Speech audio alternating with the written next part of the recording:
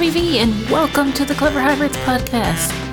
Every season, we interview 12 bilingual professionals from around the world to hear their tips and to help you thrive in this multi-dimensional world. Let's jump right into the episode. I'm here with Diego Burgui, the CEO of Ducati Brazil. He's been in that position for nearly 4 years in Sao Paulo. His background is in accounting, finance, and administration.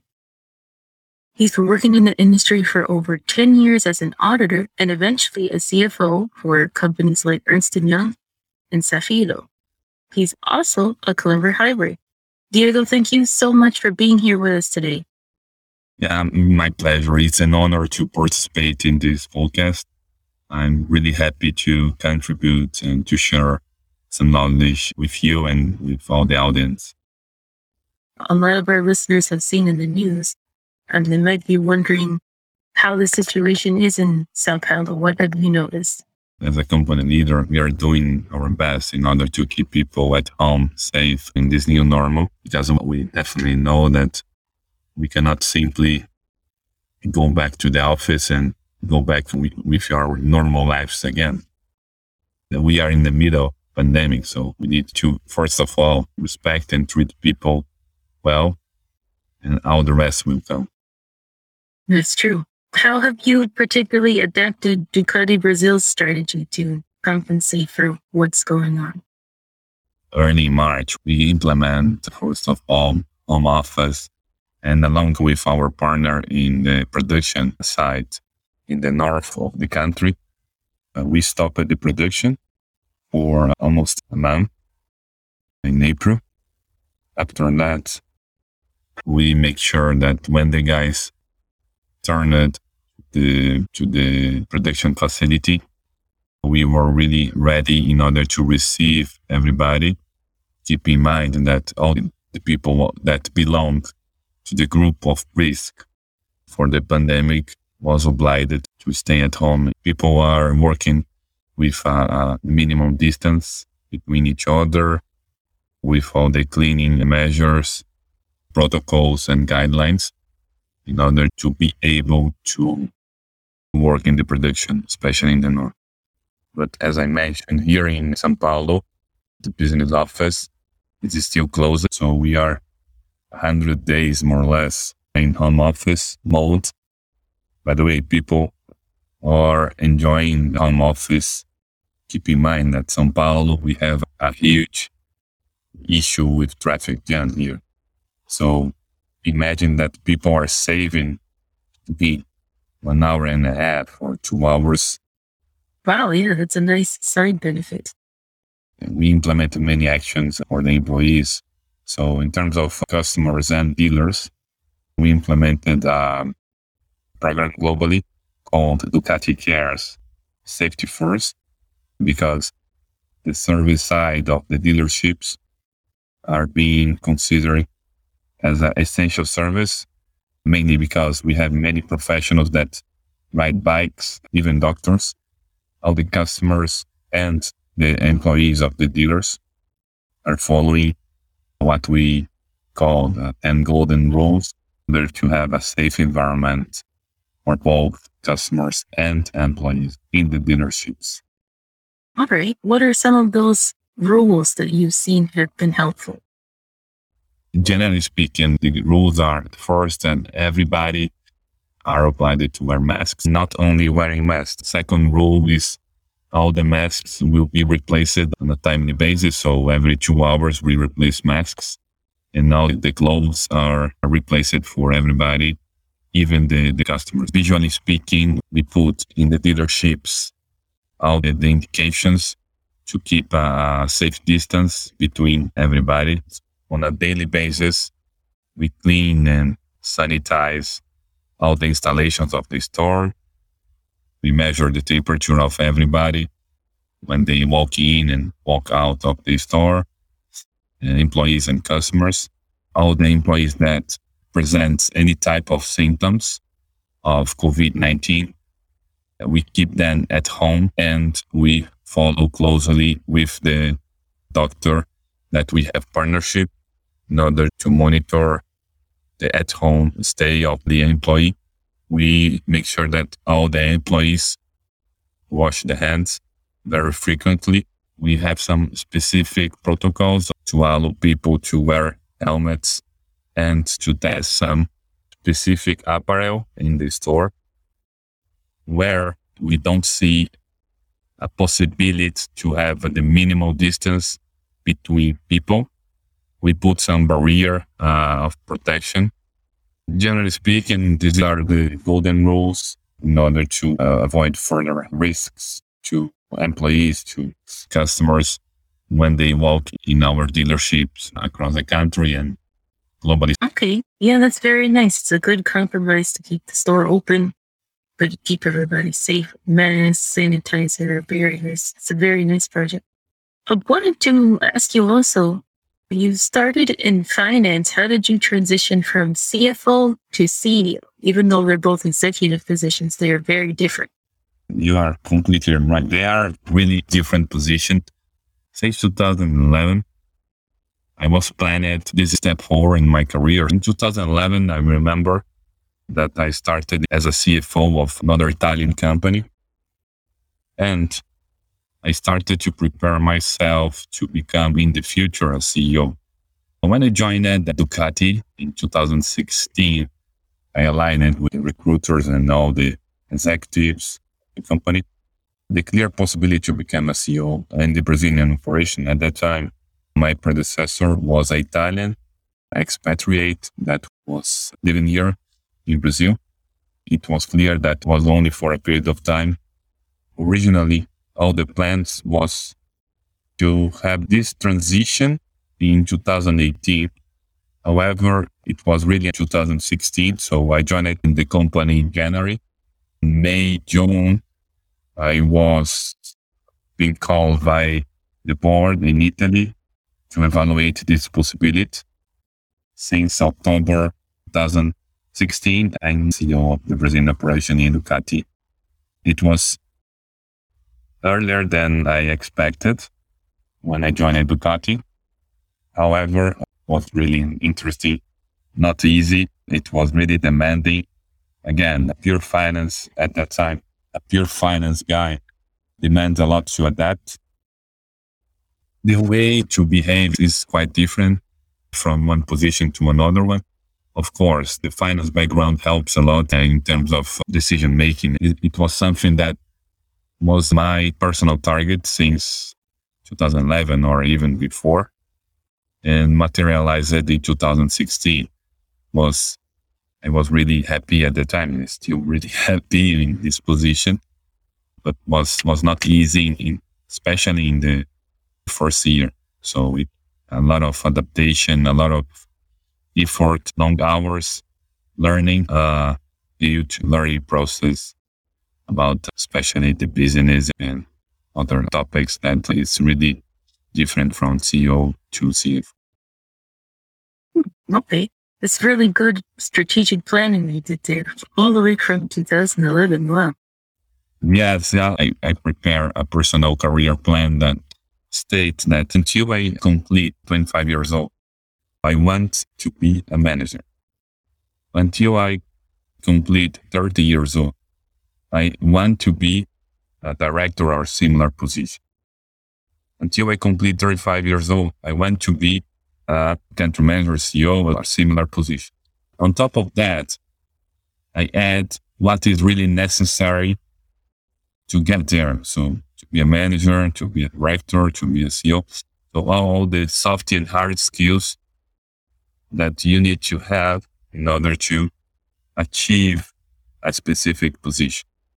Not very complex, but very objective and simple career plan. And at the end, I followed really close my personal targets, and I achieved the first target of manager, the first target of director, and the last target of CEO. All of them in time based on my career plan. So it was really interesting. Yeah, it's great. A goal without a plan is just a dream. So you did a good job on it. LATAM as a region is really growing. but according to the 2018 English First English Proficiency Index, it's still behind Europe, Asia, and Africa in terms of English proficiency. Even with LATAM's three largest economies, only Argentina has high proficiency, followed by Brazil and Mexico, both with very low proficiency levels. What do you think needs to change that in the future? That's completely true. But my vision for the future, it's linked to a specific answer. So the answer is always education. The country really needs deeply invest English and also other language like Spanish. It's really mandatory in the region to speak Spanish as well. You can find all these language skills usually in the high classes of the country. People usually speak 2 or 3 languages. So until we change the general mindset of the politicians and the population to education first, changes are quite compromised. If we cannot change this mindset, especially the politicians, it will be difficult to change this scenario, honestly. That's true. How do you think, as things start to change, will internet open more possibilities for people? What's your view on that? Amazing job in terms of inclusiveness and access to something that in 2, 3, 4 years ago, they wouldn't even dream about. So internet will and are, in fact, changing the life of many, many people, especially people with low resources. And luckily in Brazil, we have a lot of initiatives, especially in the poor community that we call here favelas. They are trying to make people from the favela really connected in order to make sure that they are really experiencing the connection with the world that can change drastically the life of everybody.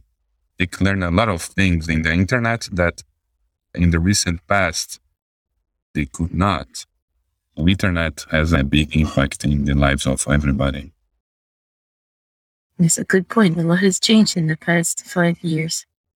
Yeah, and especially now in the pandemic, people are discovering many things to do online. It's really great. People are learning new things, new language. People discovered themselves during the pandemic thanks to the internet.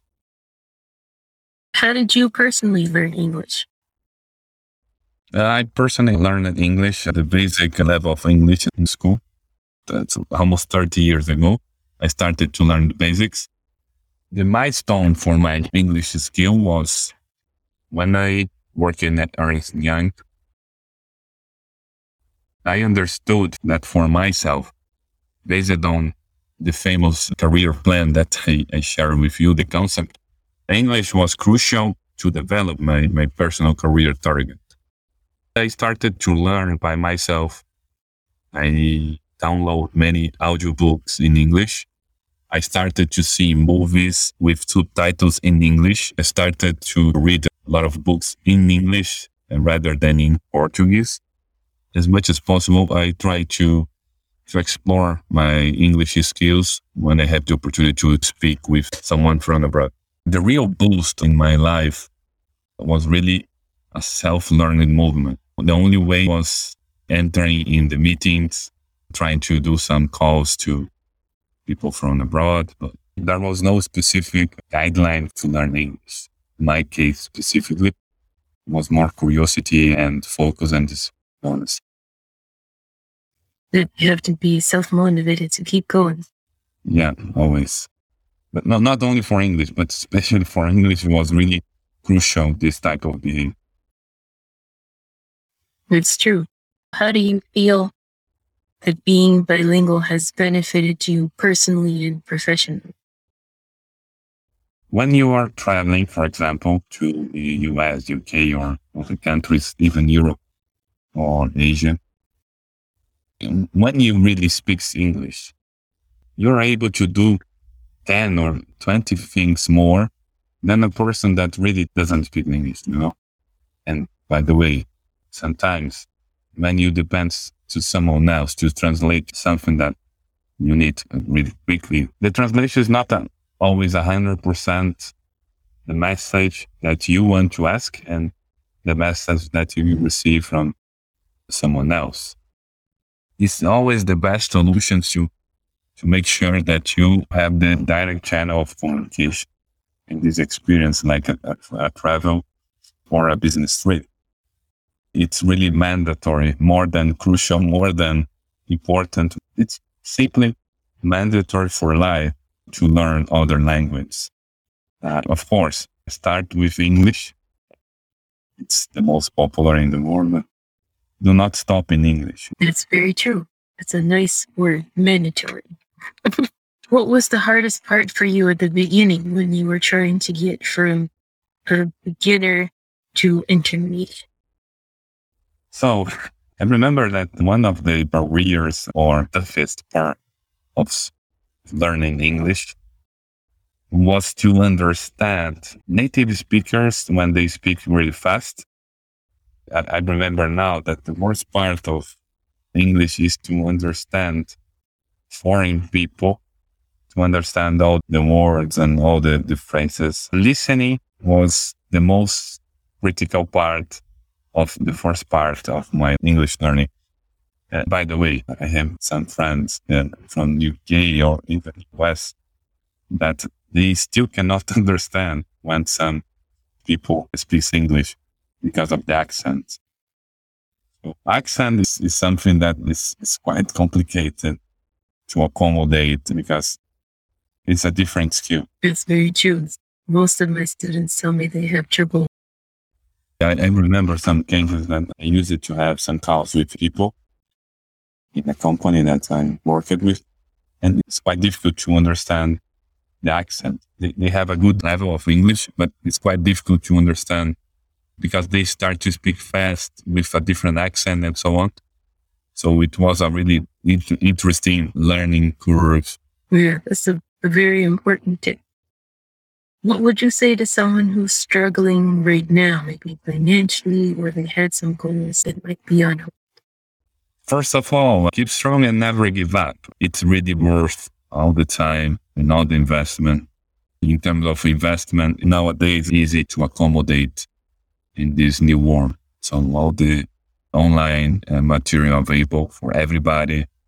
You can reach people in order to train and practice English. That in the past was quite difficult to find people abroad. So yeah, eventually you could find, but nowadays it's quite easy. It's a matter of seconds to find someone to practice or train English. It's very good advice. Diego, thank you so much for being here. My pleasure. What are some ways that people can get in touch with you on social media if they were to ask you a question? The main channel that I use is LinkedIn. Diego Borghi is my personal account. And also in my Instagram, it's at Diego Borghi. You can find me there as well. Still want more? First, subscribe or follow the Clever Hybrids podcast wherever you're listening to this, and you can binge listen to our 30 plus episodes. If you want help to create a podcast or content for your business, check out our website, cleverhybrids.com. And as always, welcome to the Clever Hybrids tribe. This is Gabby V signing off. See you next time.